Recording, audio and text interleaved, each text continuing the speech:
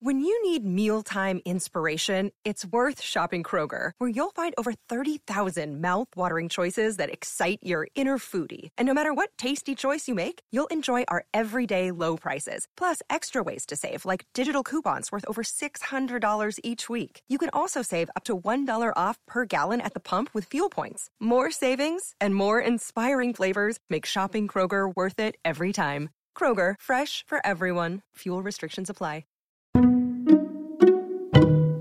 Hello, I'm Lynn Norris.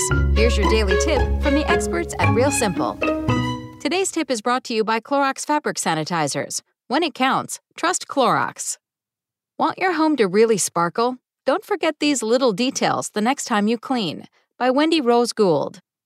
You know how you can walk into a space that feels tidy and generally clean, but there's just something that gives off a hint of griminess?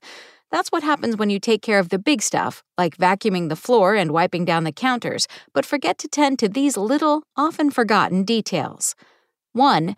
Screens and outer windows. Windows tend to accumulate dust, fingerprint smudges, and who knows what from animals and kids who smush their noses up against them. You're probably already hitting them with the glass cleaner on a regular basis, but what about the screens and the external side of the window covered by said screen?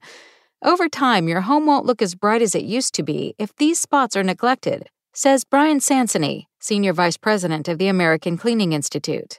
Remove the screens and use a soft brush to clean with water and mild dish soap. Then rinse and air dry before replacing.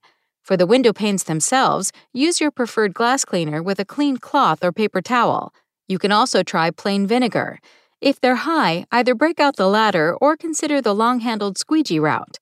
While cleaning, it's a good time to also wipe down windowsills, frames, and blinds and launder your curtains, adds Sansony. Ideally, this is done quarterly. 2. Lampshades. Just like anything else in your home, lampshades collect dust. However, they tend to get missed in the weekly chore roundup. Over time, you just get used to looking at it and don't realize how dusty they are, notes Katie DeLude, cleaning expert and founder of Wizard of Homes. I recommend using a brush extension on your vacuum to gently clean the shades every time you thoroughly vacuum your home, she advises. Alternatively, you can use a dry microfiber cloth or a duster. 3. The front door. The door is the first thing you see when you walk into your home, but we're so used to it that we don't pay attention, says Melissa Maker, a cleaning expert for Scotch-Brite and founder of Clean My Space. Over time, especially after rain and snow, it can get dirty and dull, and a little refresh goes a long way. All you need to do is fill a bucket with warm soapy water and some old rags. Wring the rags out, then give the door a good scrub. Next, fill your bucket with fresh water and give the door a final wipe down with a clean microfiber cloth. 4. Light switches, doorknobs, and pulls. While these items get touched all the time, they're often last on the cleaning to-do list. Not only are these spots more prone to getting grungy from everyone's hands, they also are hot spots for germs, notes Sansony. First, clean them with soap and water or a multi-surface cleaner. Once dry, you can use a disinfectant spray or wipe. Make sure the surface stays wet for the entire contact time listed on the product label.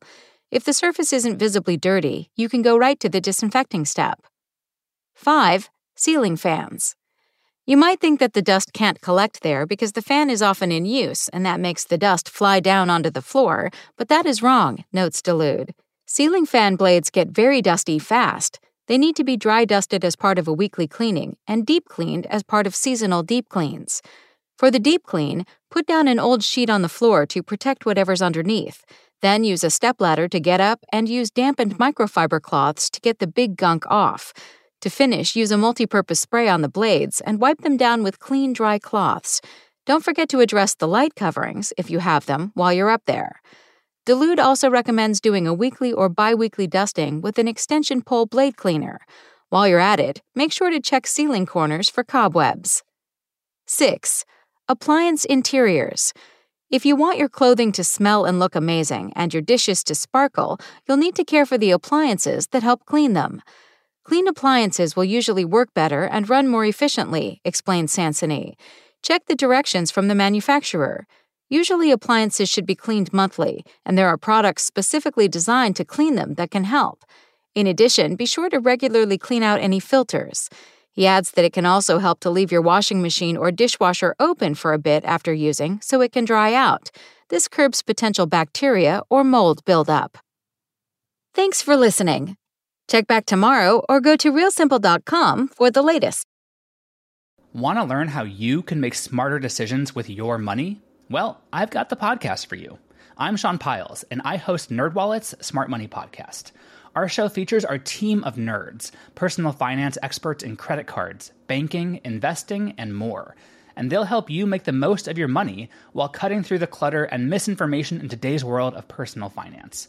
You'll get clarity on strategies to help you build your wealth, invest wisely, shop for financial products, and plan for major life events.